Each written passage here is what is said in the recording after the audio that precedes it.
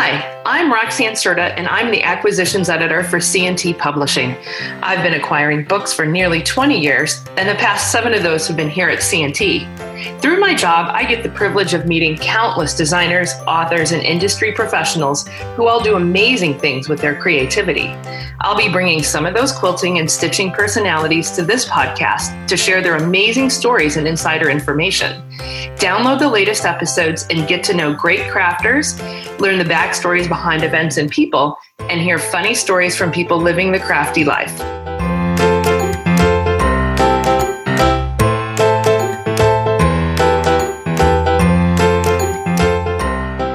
Hi, everybody, and thanks for listening. This is Roxanne Serta, Senior Editor for C&T Publishing. Today, I'll be talking with Deborah Louie. Deborah is a multiple award-winning quilter, quilting magazine columnist, and author, but above all, Deborah is an instructor dedicated to teaching and sharing her passion for quilt making and mastering the sewing machine. Deborah designs quilts as beautiful pieces of decorative textile art to add to your home decor. So welcome, Deborah. Oh, hello, Roxanne. Thank you. This is so much fun. Woohoo! Let's do it. And thank you for taking time early in your morning to talk with me. Oh, my pleasure. I'm a morning girl, so that's fine by me. I've already walked the dogs and exercised. I'm ready to go. Excellent. Yeah, I'm kind of a night owl, so this works perfectly. Okay. Yeah. Well, and I just wanted to start with from what I've read and from when you and I have talked, your love of color and sewing and textiles started when you were a really young girl growing up in Sydney. That your family textile business, which specialized in hand dyeing laces and fabrics. Yeah. Do you still do any hand dyeing? I do it a little bit at home. Sometimes in the summertime, I'll pop in 20 meters or so, just hand dyeing with Procyon dyes. But that love of when I was a little girl going to Dad's big factory and seeing the big vats, boiling water vats, and the steam coming out. And then they used to just let the vats out, like pulling a plug on a bathtub, out onto the street and down into the drain. I mean, this is a long time ago. You think, oh, my goodness, these days. But the steam coming up and the colour going down the drain of beautiful reds and blues and greens, it still stays with me, and had huge, great big wicker baskets that the fabrics and laces would go into on wheels, and I'd get in there and he'd roll me around the factory in it, and the smell of the wet fabrics, I'll always stay with me. It's talking to Dad, I mean, he's passed now, but they weren't great times for him because he worked really hard. It was all manual work. But for me as a little girl, it was just this colour wonderland. And he'd bring fabrics home and laces home, and I'd sit there and wrap laces around my Barbie dolls and stuff, Oh, yeah. So, yeah, he's always with me. Yeah. Oh, that's excellent. I remember getting the scraps from my mom's sewing and tacking them onto the Barbie dolls and trying to get them to attach like clothing. Yeah, and then, pretend that they're walking down a runway, with this original design on and stuff.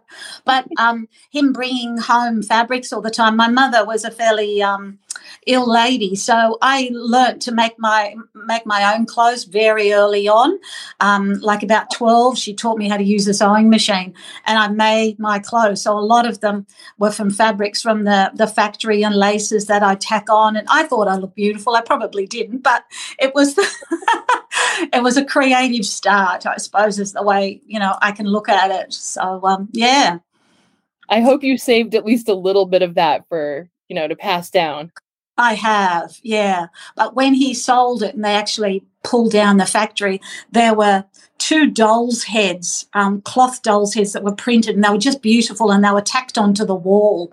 And I never got the chance to say, Dad, can you bring those home? And as a little girl, I loved them so much, and I would love them here in my home now. But anyway, wasn't meant to be, but I do have laces in the corner there. One day I'll make a quilt in honour of the Lytton Dye Works. And in fact, a bit of history about that was my father and his father had it, and they were the first dry cleaners in Sydney. back in the day. And then my grandfather's father and his father were all from Luton in England. So that business was generations down the track. And then Dad had 3 girls and my older sisters weren't interested in it at all. So then he stopped it. But I was the one that probably could have run the business and taken it to the next level, but I was too young when he wanted to finish working. Yeah. Oh, wow. So, yeah, that's a bit of background. That's really cool. It's kind of neat that in some way you're kind of continuing the tradition, but in a different way. A very different way, yeah. Because when I left school, I did textile design, and there I learned design printed, design woven, and design knitted. And I then went into the textile printing side of it. So I became a textile printer. And then very quickly, the colour mixing was really something that I shone at. And so I became the colour mixer. And then I worked up to be a production manager for running there was 2 sides of the factory. One side was continuous printing and the other side was placement printing. So, when you've got the kids have got a shark on the front of their T-shirt and things like that, I was the manager to make sure that went well. And one of our biggest customers was Ken Doan. So he's a very famous Australian designer, particularly back in the 80s and 90s. He had these T-shirts of very naive style of art of the Opera House and our harbour and boats and stuff, and all brush work and bright colours. He's very famous here, and we had the contract to print for him. And so I was his colour mixer, and Ken Doan is very specific about every single colour had to be perfect for these thousands and thousands of T-shirts. So I learned very quickly that if a yellow was a bit too bright, a bit too much chroma in it, one dash of purple, which is its complementary, takes the brightness out. So, I learned a lot, not only from Dad, but from the other job of textile printing as well. Yeah. Wow, that is quite a background. It's like you didn't have a choice to be anything else, but in the best possible way. I was only good at school at either art or sport. My sisters are the academics. I didn't get that side, so. Well, you know what? We need everything, and so that's a good thing. Yeah, exactly. Yeah. Well, in one thing, speaking of color, you talked before that your work is really inspired by the river and the natural bushland that surround your Sydney studio. Yeah. So can you talk a bit about how does that influence come out in the finished pieces? Sure. I think it comes down to being happy in a space that you're in. Our other house, I was my room was in a small bedroom and a dark bedroom, and I had to be there for a little while, and I made horrible work because I was looking at a wall and it was dark, and I thought, I can't do this. So then I took my sewing machine, everything out into the dining room in the middle of the house, and it was just chaos, but I was happy again, and so my work was happy again. And here we've got beautiful new home that's elevated, and I have city views and river views, and I've got 180 degrees of beautiful light around me. So it's a really happy space, light-filled space. So I want to come up here. I want to create. I just have to look out. Oh, that's a nice tree out there. Look at the colours there. That might inspire me. Or, it comes down to, I think, that you're happy in the space that you're sewing in, and you draw. And I do draw all my quilts by hand. I'm happy to be in here. Oh, I wake up sometimes at 4:00 in the morning. I know that it shock you. Not a morning person, but sometimes I can wake up and go, oh, I know what I've got to do to finish this quilt. Like I went to bed thinking, oh, I don't know what I'm going to do. But I sleep on it, woke up, come up here. Yeah, that's what I'm going to do. And I just get stuck into it. Sometimes I'll spend an hour or two getting that off my mind, finishing it, and then going back to bed for a while. But that's crazy quilters, hey? That's what we do. It is. And that's kind of the fun part of it. Yeah.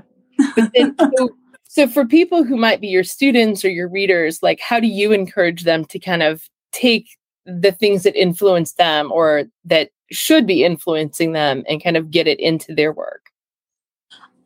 Sure. I think trusting their intuition is a really big thing. A lot of people go, "Oh, I'm not sure of that color," but if you sit back and think, well, in my heart, that's what I really love. That's what I really want to do. And in the end, it's their quilt. They're living with this quilt. So I really encourage them. It's not my quilt to take home that they're making. It's their quilt. So really listen to that little voice inside, because and also talk to other people, because during the COVID times when I was here on my own, I doubted myself a lot, thinking, oh, I'm not sure about that. But as soon as I talked to somebody and was showing them or whatever, they go, oh, have you thought of this in here? Oh, bang. And that was the solution I needed, So I think 90% is listening to your intuition, listening to other people and your environment. Maybe a tree out there's, for us, we're losing the colour out of the leaves. Look at that whole group of reds and red oranges and yellows. Wow, maybe that's a great start for a palette, Look around you and trust your intuition, trust yourself. I think that would be something that I try and, encourage my quilters to do. Oh, definitely. And then the other thing that I think is kind of interesting is that even though you're a quilter, which is essentially a 2D art form, right? Yep. You emphasize in everything I've seen from you, from conversations through to like your book, that texture is really important. So why is texture important to you in a 2D art form? Quilters, we just want to touch fabric. I always hear ladies saying, I bought some fabric and I've just brought it home and I'm just going to stroke it for a while. Mm-hmm. They just love it so much. So I'm thinking, you stroke the fabric, it's flat. How about we add some texture? So I add texture by stitching with my decorative stitching with thick threads, and that's 12 weight cotton threads. So a cotton thread is a round thread and it stands off the surface of a fabric. Instantly, you get texture. So polyester, some shiny polyester threads are flat. So you get a different, shinier look. But with a 12-weight cotton thread, I started using this on for quilting my contemporary quilts, and I used a few decorative stitches, and people said, oh, gee, you hand-stitched that really nicely. And I'm just smirking, going, oh, thank you. I don't know. I don't know how to hand stitch, so if the machine can do it, I'm going to use that. And then I thought, wow, that is really beautiful. It's texture. It makes people want to touch the quilt. So then I started adding the 12-weight threads to my applique, and bang, I just loved it. I wanted to touch it, and so does other people. Also, it's in the quilting as well. Because, Roxanne, what I do, you ditch. People think you ditch piecing. Well, yes, I ditch every seam on my quilts, every single seam. But I also look at an applique of one shape over the other. To me, that's a seam. And so I'm ditching every part of my applique. And then when that's ditched, it allows the individual units to sit up on their own. Because if a flower isn't ditched, the whole flower pops up and it just becomes like a ball or something on top of the fabric. But once it's all individually ditched with clear thread, it then comes that texture, it rises and falls where I want it to, and bingo. Then adding the 12-weight thread, it's like, oh, you can't resist but touch it. It's true. It's true. So I'm going to tell a very, very short story. Okay. And that's it's about how you and I met. So, and I embarrassingly cannot remember which quilt market it was, but you were there. And one of the things we do is that if I'm looking for something in particular, all of the coworkers that are walking the floor know what I'm looking for. Yep. And that particular quilt market, I was kind of had my eye out looking for some machine embroidery content. And my coworker, Galen, who's also happens to be our creative director, she found me, and she literally dragged me to your booth. Not by the hair, I hope. No, not by the hair. She's very kind. We only drag each other by the hair to like fun things. No, I'm just kidding. But we all just fell in love with your clamshell quilt. Yeah. And what ended up blowing me away in particular was that it was not actually machine embroidery. Yep. So can you tell everybody what your method actually is? Sure. That was at Houston in 2019, and that was at Quilt Market, because that's the only time that I've ever been. And an Australian, Pauline Quilters World, took me over and allowed me very, very kindly, had a small section of her booth. And I remember that. I remember, being there, and it was so new to me. I didn't have any stock. I just wanted people to see what I did, to hopefully get some orders. And you girls came over and you're stroking the work, as we were just talking about. Are we allowed to touch it? Can we touch it? Go for it. Yeah. And and then you said, would you like to write a book? And I went, yeah. Can I start now? So thank you. That was fantastic. And so I can't remember what the question was. What was the question? Well, no, I just, so if you just looked at one of your pieces, the first thing a lot of people would think is, oh, that's machine embroidery.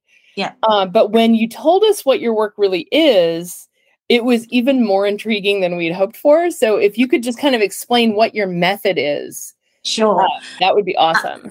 Sure. So the method is always just using a domestic sewing machine, getting the very best out of a machine, and picking a decorative stitch, stitching it out as it is, sure, then tie different sizes and weights of threads. Okay, that's a different look. But then what else can we do with this stitch? We can elongate it. We can stretch it wider. We can make it narrower. Even sort of simple, in the book there's a simple star stitch that I start everybody on, and you do the default, which is the factory setting on a machine.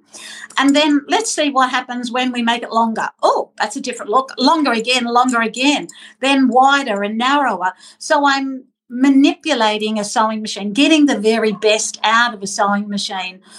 And on my beautiful applique pieces, and surprising, somebody might have a sewing machine that only has a few stitches on it, but it's really surprising once they use different threads and change the widths and lengths, how many different looks that they can get. So my method is getting you to use your sewing machine to the maximum ability that it can do. Yeah, is teach you how to fall in love with your sewing machine. That's what it is. They're beautiful things. That's my sewing machines are my companions. We get on so well. Well, and it was really amazing because there weren't two pieces of any project that were the same, or any two stitches that looked the same, but yet none of it was programmable embroidery, which was kind of cool. No. Well, and I still need to make friends with my machine. I can see it right here and all these stitches that I've got, and I'm sure I've tried like 6 of them. Exactly. And you're like 99% of people, and once you do, you press, like, I know sewing machines are expensive and people think, if I press that button, I might ruin the sewing machine.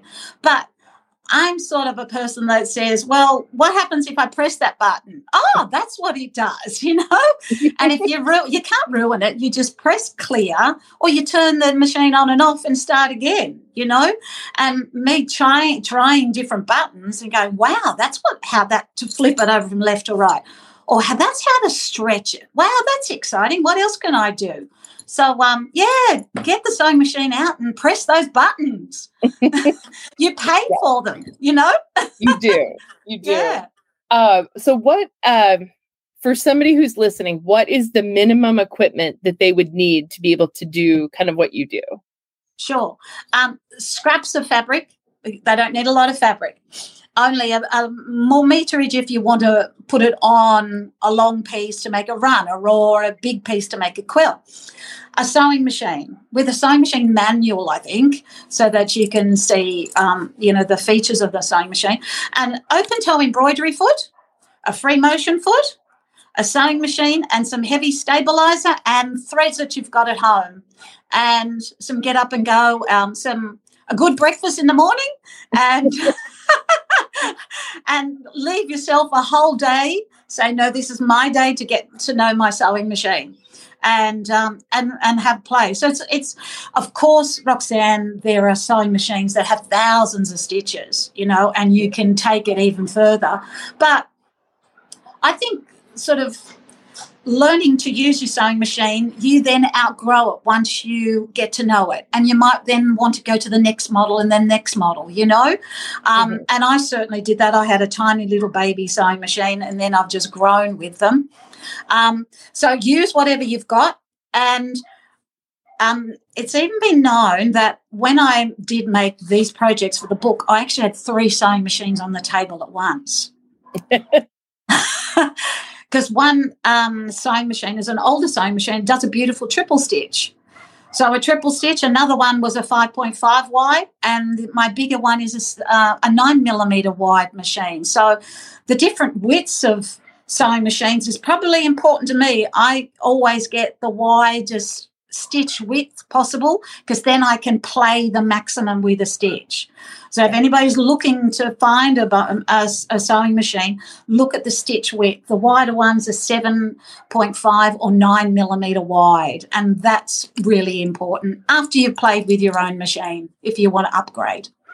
Gotcha. Yeah. So just because I think if people, like, the good thing is people who are listening, they can't yet see the pictures of your artwork, which is good. Yeah. Because I'm going to tell you, it looks intimidating, but once you explain how you do it, it's not at all intimidating. Yeah. But I've got 3 sewing machines.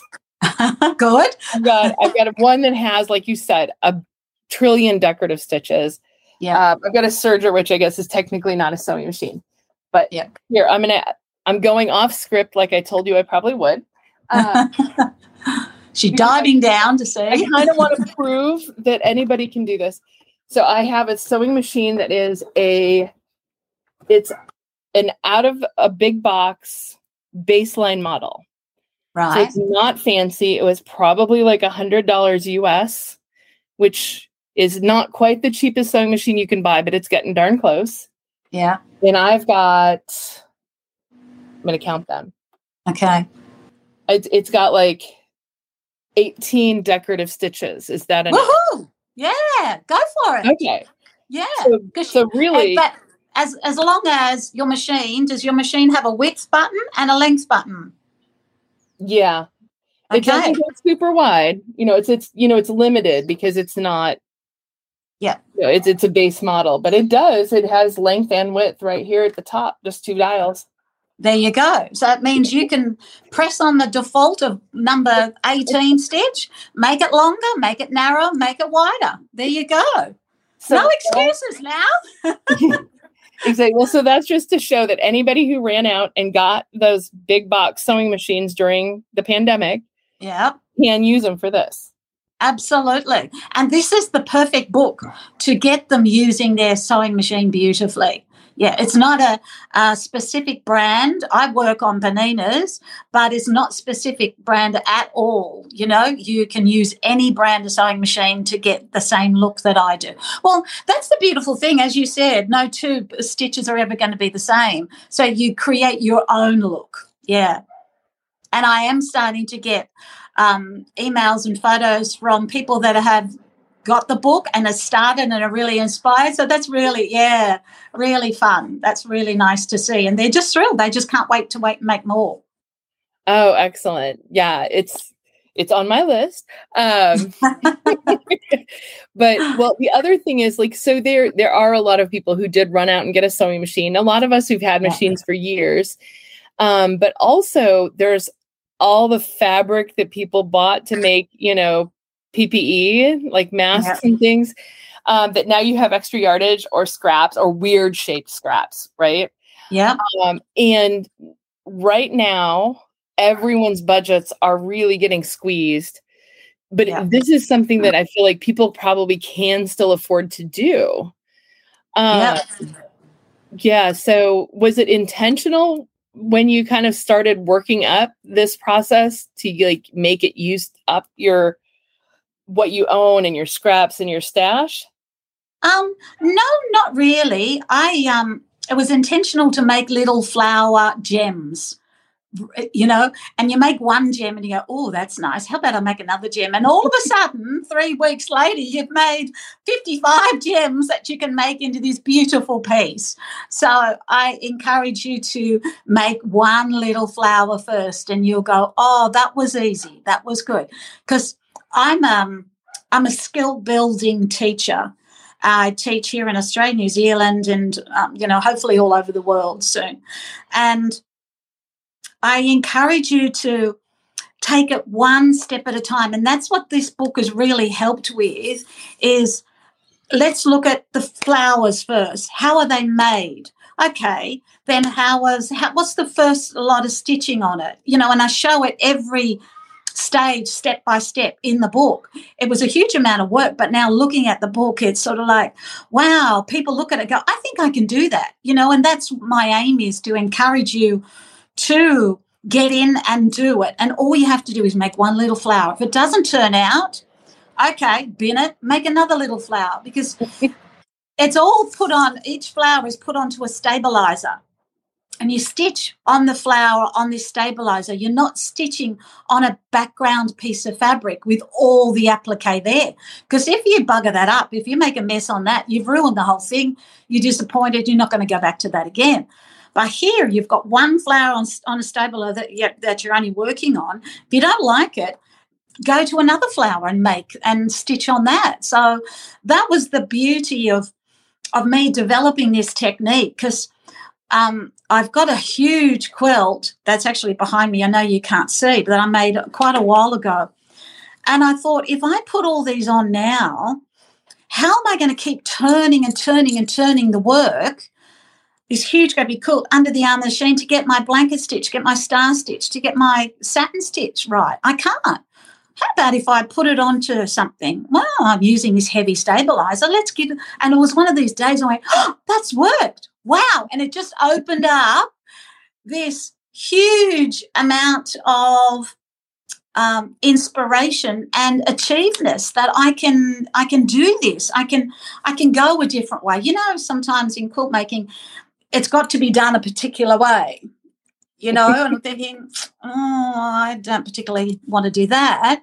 And this is working my way, and it's working well for me, and it's going to work well for you. It works well for all my students, and just give it a go. And it does work. You're going to love it. It's absolutely so much fun. Well, and I think the other thing that's really, that really kind of, when you and I first started talking, I found really impressive with like just your table of contents and everything, is you really tell readers not just what to do, but why to do it, how it works. And for certain styles of learner, which I happen to be, if I understand how something works, I can get it, or why it works.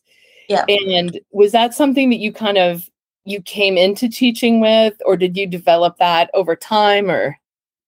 When I started teaching, that was probably 23, 24 years ago now, I had to sit down and what do I actually do? Because when the kids were little, I quilted domestically at home for clients on my domestic sewing machine. So I was quilting these huge quilts on this little machine. So I first started teaching with machine quilting. And I did that for a long time over Australia, got really well known. And then I started to think, well, all these computers are coming into quilting now. I can't compete against a computer. And I was starting to get bored and uninspired. So I then went into this applique and found my decorative stitch love. And things like just holding onto the threads, the top and the bobbin thread, when you start stitching, you don't get the bird's nests underneath your work. Your machine doesn't jam. It's just a simple thing. So I try and, when I teach and in the books, is that I do talk about and I do what I do. You know, it's not sort of like what I said, this is what I tell you should do. This is exactly what I do. And it was really fun. Some of the photos there in the book, now I look at the book and I go, oh, Deb, because I always have a book to put my other foot on when I'm sewing. Right, and the little puppy started to bite corner of the book, and that's on the floor with all the scraps that I've been cutting away, the stabilizer. And I'm thinking, oh, Deb, you should have taken that away, but hey, that's what I do. So it is real life, right? I haven't glossed anything over. I can tell you now, it's real life. This is what I do every day to get the success, and my students are doing it, so it works. And that's really comforting for me to know that if somebody picks up the book and they follow it from page number 1 to page number whatever it is, that they'll be able to do the work as well. And to me as a tutor, I need to have that. I don't want to be a book where you go halfway and now how do I finish it? What do I do now? Because I see so many ladies that have got unfinished projects, and that's so much money that's sitting there, and they love the projects, but they don't know how to go about it to finish it. So that was really important from beginning to end, even to binding. This is how you're going to bind and finish off your beautiful project, and they're proud of it then. They're just so, their chests are puffed up. Look what I did, you know? It's fantastic. Yeah. It's fantastic. Yeah. Well, and I think the other thing, like I want to say this in a way that's not convoluted. So a lot of the information in there is prescriptive, like you need this much yardage and this much that and this kind of thread. But the approach, the whole method, it really isn't. Yeah. It's kind of interesting in that, like, in taking a look at it and working with you in the, especially the early stages where it was really conceptual and looking at the finished pieces, there are certain things that, like, if I were making that for myself, I would make, 3 of these instead of 2 of these and 2 of those. Or absolutely. I'm like, you could make a tree, you could make a paisley, you could do that as a bird, you could just kind of take that method and run with it, really. Absolutely, yeah. And that's what I hope comes from the book, that you're given the information and then you go off and fly. You take it to whatever level you want to do. This is the starting point. This is going to get you loving your sewing machine, loving texture, and not being afraid to use heavy threads through your sewing machine, because I explain, if I'm using a thick thread, I've got to have a big needle to make big hole for that thick thread to go in. Excuse me. Mm-hmm. That only makes sense. So it's giving them the tools, to develop a skill and then take it to whatever area they want to. That's fantastic that you feel like that, Roxanne. That makes me really happy. Yeah. Oh no, like just looking at it, the way you approach the process, that does come across, because thank you. I remember going, well, I'd put a tree there, and then and when you can see yourself making something different, I think that's when it really becomes like it's kind of its own organic process. Yeah, exactly. Yeah. So I've even started to make a quilt where I've enlarged the flowers, and they're going to be really big scale in the middle, and then all the scale of the flowers as border and border goes out, they get smaller and smaller. So I'm really going to be interesting to have these really big flowers, and I can fill that with decorative stitches in those petals. I can go to town then, yeah. Yes, definitely. And this is the one point at which I kind of wish we weren't audio only, although it does help that we can just jump on and talk and not get gussied up. But I do want to talk just one little bit more about the intimidation factor, because the pieces and even the cover quilt that we chose and everything, it's gorgeous. But when you look at it, it looks, I think, about 10 times harder than it is. Right. Yeah. And it's really not. And so I just kind of, from a beginner's perspective, what do you want somebody who has never done applique? The word applique makes them want to run. Like, what do you want them to kind of know about how easy this actually is? Sure. You do. I talk about getting the rhythm of a stitch, learning one stitch, slowing the machine right down and actually see how this machine forms that stitch. When you learn how one stitch is formed, where it stops, where it starts, where the needle stops, where the needle starts, one repeat of it, oh, that went on the edge. Okay, turn the shape, do one more repeat. So slowing yourself down is a really common thing that I like to do for people. It doesn't have to be done in a hurry. Let's slow it down. Let's learn the rhythm of your sewing machine and becoming one with the sewing machine. There's 4 projects in it too. So the first project is a little, what are they called? Doreen's placemats. So there's just placemats with 1 flower with 5 leaves with some decorative stitching in the leaves. They're really simple, easy and cute. I think they're so cute. I'm thinking I shouldn't have done placemats because I would hate to think of somebody eating spaghetti bolognese on the applique. But, make a simple piece first. 1 flower, put it on something and enjoy it. And 1 step at a time. Yeah. Build your skills 1 stitch at a time, basically. Yeah. And it is achievable. It is achievable. If I can do it, you can do it. Well, I don't know if I'd go that far, but I will say that if I could do it, anybody can do it. And I definitely, I know I could do this one. Of course you can. Yeah. And again, just being one with your sewing machine, learning to love it instead of being scared of it. That's a big point. Slow it down. There's a speed on most sewing machines. Turn the speed down because I always put my foot flat to the floor on my foot pedal, but I change the speed. Mm-hmm. Okay, change the speed to really super slow. And that's a great way to train yourself if you want to be a nice free motion quilter, to put your foot flat to the floor, but change the speed of the speed that you want the needle to go and you're getting a nice stitch rhythm. You're in control of the sewing machine. Don't let the machine control you. There you go. That's a bit of wisdom there, isn't it? You be the boss. Yeah, you be the boss. Yeah. I hope that helps. It does. Yes. I just wanted to make sure that it was clear that like this isn't, but I mean, I think also for people who've been quilting for a long time, this is something that could be really, really fun. Yeah. And it uses up all the little bits of the things that you spent your hard-earned money on, and that they aren't big enough to do other things with. That's what's really cool.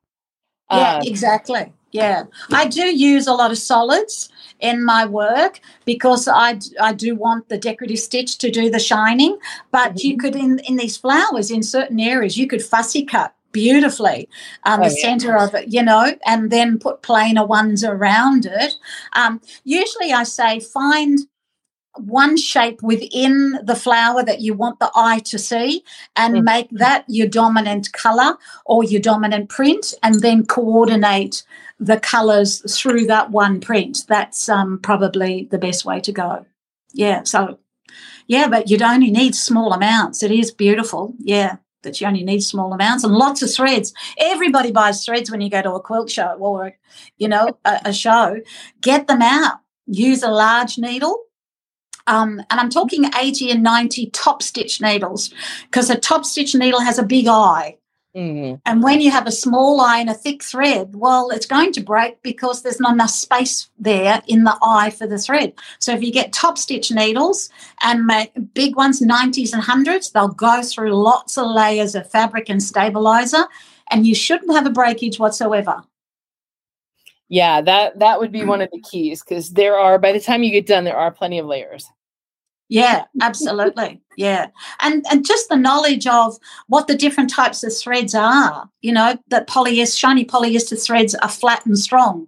So on satin stitching, they, when I make my stitch really dense, the thin polyester thread doesn't build up and doesn't sit on top of each other, so that they sit next to each other really flat, and then your stitching is beautiful and flat. Whereas the satins, if you use a cotton thread, the cotton threads will sit on top of each other and build up, and then the foot won't progress over the stitch, and your machine jams and you're not happy, It's little things like that that's me have spent years and years on the machine figuring out that all of these gems I've popped in the book as well. And I'm glad you see that you see all the little hints and stuff. Well, they're years of knowledge, years and years of knowledge. It is. Well, yeah, and nobody uses up all of the thread you buy on any particular project, so it's kind of cool that you could just throw a lot of it in there and use it up. Yeah, and then you can use metallic threads in there and variegated threads. I don't think I'll ever use all my threads. I call it like, you have a stash of fabrics. Well, I've got a stash of threads too. And I keep them all. This might be helpful for the listeners, that my cotton threads are in weights and they're in colours. So if I've got 12 weight cotton yellows, they're in their own little drawer. 50 weight cotton yellows are in their own drawer, and polyester yellows are in their own drawer, not just colour thread. They're all divided in the specific types of threads. And I think that really helps me when I know I want a 12 weight green thread. I just go to that drawer. That's a bit organised. I'm a Virgo. I hear you. I've got all the bins labeled. What was the other thing? I had another question. Oh, the timing. So you had reminded me, and I thought about this earlier looking at your publication date, but you actually wrote your book mostly during the pandemic. Yeah. So do you feel like that affected it at all, or? Yeah, it gave me time, which was, I know it was a tragic time, but I was booked to teach in Houston and in Birmingham and lots of teaching all around Australia and write the book. And I was starting to panic, thinking, I don't know how I'm going to do this. I'm not going to be able to sleep for a year because I've got so much work to do. And once I got over the disappointment that those things weren't going to be there for me, it gave me the opportunity and the time to put into writing this book and exactly the way I wanted to do.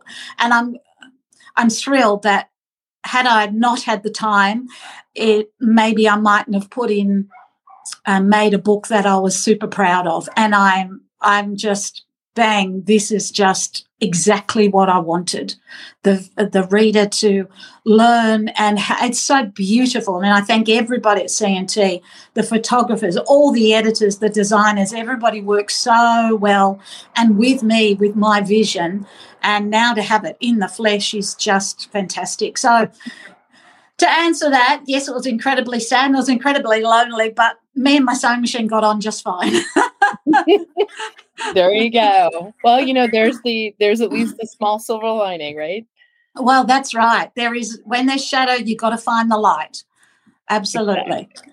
Well, yeah. And I heard you were going to start getting out on the road teaching again soon. Yeah, well, I'm already teaching in Australia, face-to-face teaching. That happened again at the beginning of this year, which was fantastic, and lots are planned for next year as well, internationally. So I'd love to come and do some work in the States. I'd love to do that. So, yeah, let's try and make that happen if anybody's out there. We'll see if you can finagle a date in the Midwest so that I can see you again. Okay. Yeah. So, and when I got back to that very first class, Roxanne, it was amazing because I hadn't really taught for nearly 2 years, and then I got back into the classroom and it was there instantly. All that knowledge, it was there, and I just had this big smile on my face. Yep, this is what I'm supposed to do. I felt really useful again, really useful. And it was surprising to me that how many people didn't touch their sewing machines during the pandemic. They just they hand knitted or crocheted or something that was a little bit more, whatever, comforting, being around the family or whatever. But when they got back to class, I went, "Oh, we've missed you, Deb, so much." And they were inspired again. And I went, "Yes, this is what I'm meant to do." So it's made me feel fantastic. Yeah. Oh, excellent. And so it actually kind of leads me into what is, I ask this of all of my interviewees, unless somebody doesn't teach. And you've been teaching for quite a while. Yeah. So in meeting so many instructors and working with them on their books and everything, almost inevitably, there's a story that comes up of a teaching moment that is something you laugh about later, but didn't at the time. Do you have any like really wacky teaching stories that you can share? Yeah, sure. It's actually not a teaching story. It's a making a quilt story, if I could tell you that. I make a quilt most years to put in our big show in Sydney. And I spent a week making this freeform. I love contemporary quilts. So I was making this freeform squares and squares and squares, really bright. And I'd finished it and I had it on the floor, sandwiching it. I was just about to spray the batting to put the top on. And I went, "No, it's not good enough." And all I did, I was so furious. I came up and I just got my rotary cutter and just cut through this huge quilt. I know. Who does that? And then I cut it into squares, and then I cut them into 4 square triangles and 4 patches. I rearranged them all, and I put it back together, and I got a couple of big ribbons that Sydney show because it's so busy, and so you look at it and go, "I don't know how she'd piece that," because it was this tiny little strip all going everywhere, and I could never make it again.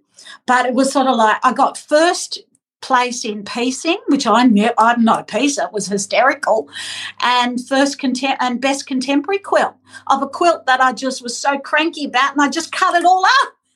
Oh my gosh, you're gonna have to send me a picture of the quilt now. I need to see it. Okay. Well, and the funny thing is, I have an author you need to talk to because that is her actual whole process. Oh, beautiful. Yes. And ironically, we have a book with her. She's been on the podcast. Oh, really? Well, it was after a whole week of piecing, and that's a week that I needed to get a result, Right. And I was so upset, cutting. I was in tears cutting this thing up. I go, "Oh, what have I done?" No, that's awesome. Yeah. That's funny. Yeah. Well, it worked out. So that's the moral of the story. Absolutely. Yeah. And I tell people if they don't like something, I'm just thinking, wonder if I make one of my flowers and then cut it up and rearrange it again. Wow. There you go. This is book number 2, right? Book number 2. Yeah. what happens when your applique goes wrong? Whoa. Nice. Yeah. So, what do you have coming up? What's next? I've just finished 2 children's quilts because I'm a brand new grandmother. Congratulations. Thank you. Beautiful little girl, Talia. And so I thought, well, people are always asking me for different quilts and particularly children's quilts. So these 2 are Quilt As You Go, which I have never done before. I was always hesitant of it, but I quilt a lot. So I'm doing a lot of beautiful background quilting, and it's really dense quilting. And then when you join them, even the joins are quilted, and these quilts are sitting beautifully and flat. So they're really bright, geometric, fun trucks and cars and boulders and stop signs and stuff. And then the little girls one is beautiful, soft flowers, and layers of applique. So they're all applique quilts. And the little girls is, with the book, the outside edge is all sketch applique, free motion sketch applique. So that is sketch applique over everything. So another technique, just taking it a bit further. And the boys one is more of a beginner's. The design isn't, but the applique is mainly blanket stitch and a few just decorative stitches that even the simplest quilt would have. But they're really fun and graphic and strong and bright, and, they're doing incredibly well for me. So that's what's latest, And then I just wanted to make one more major big quilt for Machine Magic. a really big one that I'll hope to exhibit next year. So then I'll be done and move on to something new. Yeah, so magic isn't finished yet. Excellent. Well, and so where, like if somebody wants to learn more or, maybe see your schedule, like when you'll be where do they go? Sure. So I have a website, deborahlouis.com.au, or Facebook is Deborah Louis Tutor is where I then post lots of things all the time, and Instagram, just Deborah Louis. So, DEBORAH, Deborah. Well, and just we'll have all of those links too in the podcast description. So if you're listening and you want to learn more and you didn't catch all of that, just click over to the description and you'll be able to grab one of the links and check out more of the work and see where you maybe can catch up. Yeah, fantastic. That'd be great. Excellent. Well, thank you again for taking the time. I really had fun, and it was good seeing you again after all this time. Oh, thank you, Roxanne. I've had a ball. Thank you. And I hope everybody has a chance to have a look at the book anyway. It's a beautiful book. I'm thrilled. And thank you to C&T Publishing. No, thank you. We took one look at that quilt, and then you said it was machine stitches. You're like, we're sold. Yeah, we did a good job, didn't we? We made a beautiful baby. Absolutely. All right. Great. Well, thank you. Okay, pleasure. Bye now. Bye, everybody. This is Roxanne Serta. Thanks for listening to Behind the Scenes. Want to know more about our outstanding group of authors and their books? Visit us online at CT Publishing, on Instagram, Twitter, our CNT Publishing channel, on YouTube, or on our website at ctpub.com.